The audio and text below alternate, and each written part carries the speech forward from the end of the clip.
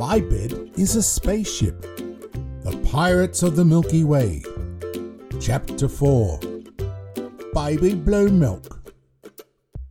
Lee, La and Curtis stood outside the headmaster's door.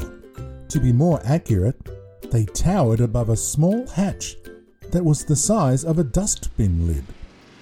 The door itself was a single spoke of a bicycle wheel that spun around so quickly that it looked like it was a whole sheet of metal. The spinning spoke slowed down so much that it moved like a second hand on a watch. The turtle creaked his neck to the right and then pushed Lee forward so that she fell through the opening, just missing the spoke. As soon as she was through the spoke, it accelerated back up to its furious speed. Curtis looked at La, whose long thin legs were knocking in the middle. After a few moments, the spoke slowed down again, and La was thrown forward and into the hole. The spoke sped up a little early so that it smacked him on his back. Finally, it was Curtis's turn. The giant hands of the turtle grabbed him by his shoulders, and Curtis found himself flying through the air into a long tunnel. The spoke just missed his foot as he scrambled forward. The wall of the tunnel flickered a blue colour as if he was inside a long electric light. The material felt like that of a fluffy towel. Curtis crawled continually for at least 10 minutes, when eventually another spoke twisted in front of him. It slowed down, and Curtis scrambled through and into a large space. Everything was soft and of various shades of blue. Sitting in a beanbag in the centre was a huge baby, who held a pen in his right hand and had his left thumb in his mouth. Lee and La sat in front of him, playing with a giant jigsaw of the solar system. They smiled as Curtis entered the room and went to help him up as he stumbled on the soft floor. "You're late," the baby said, and cried for a few seconds. "Sorry," Curtis replied. The baby cried again, and then smiled. "Anyway, welcome to the school at the end of the galaxy.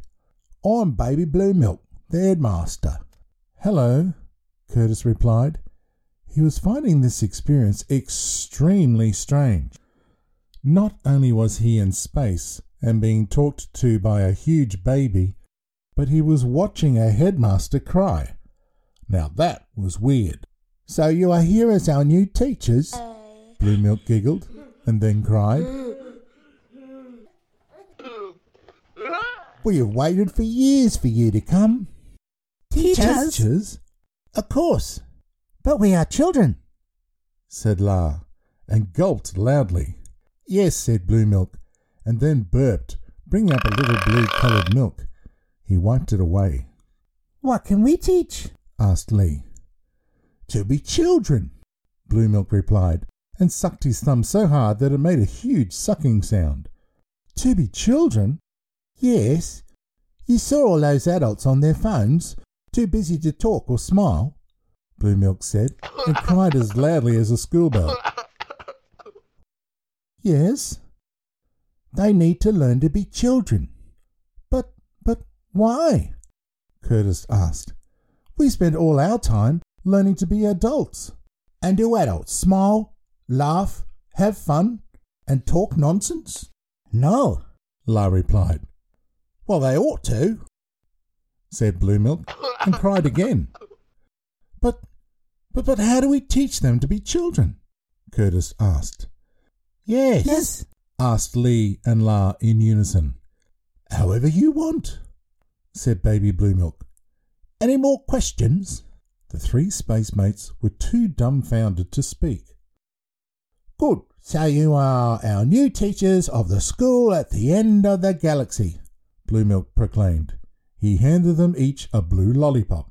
"Saturn-tastic," Curtis said, unconvincingly. "Universalien," Lee and La said nervously. The lollipop tasted of a combination of blueberry, mango, and chicken sausage.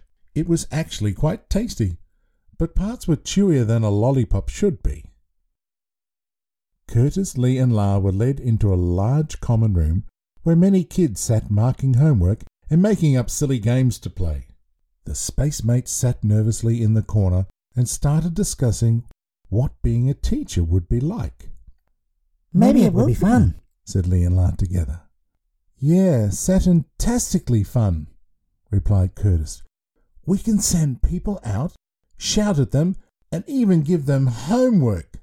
Yeah, they said in unison. The problem was they just did not feel confident. Mr. Hippo, Grandpa Tub, and First Officer Zip then entered and came up to their other spacemates. I have indeed been put in your class, said First Officer Zip, pointing to La.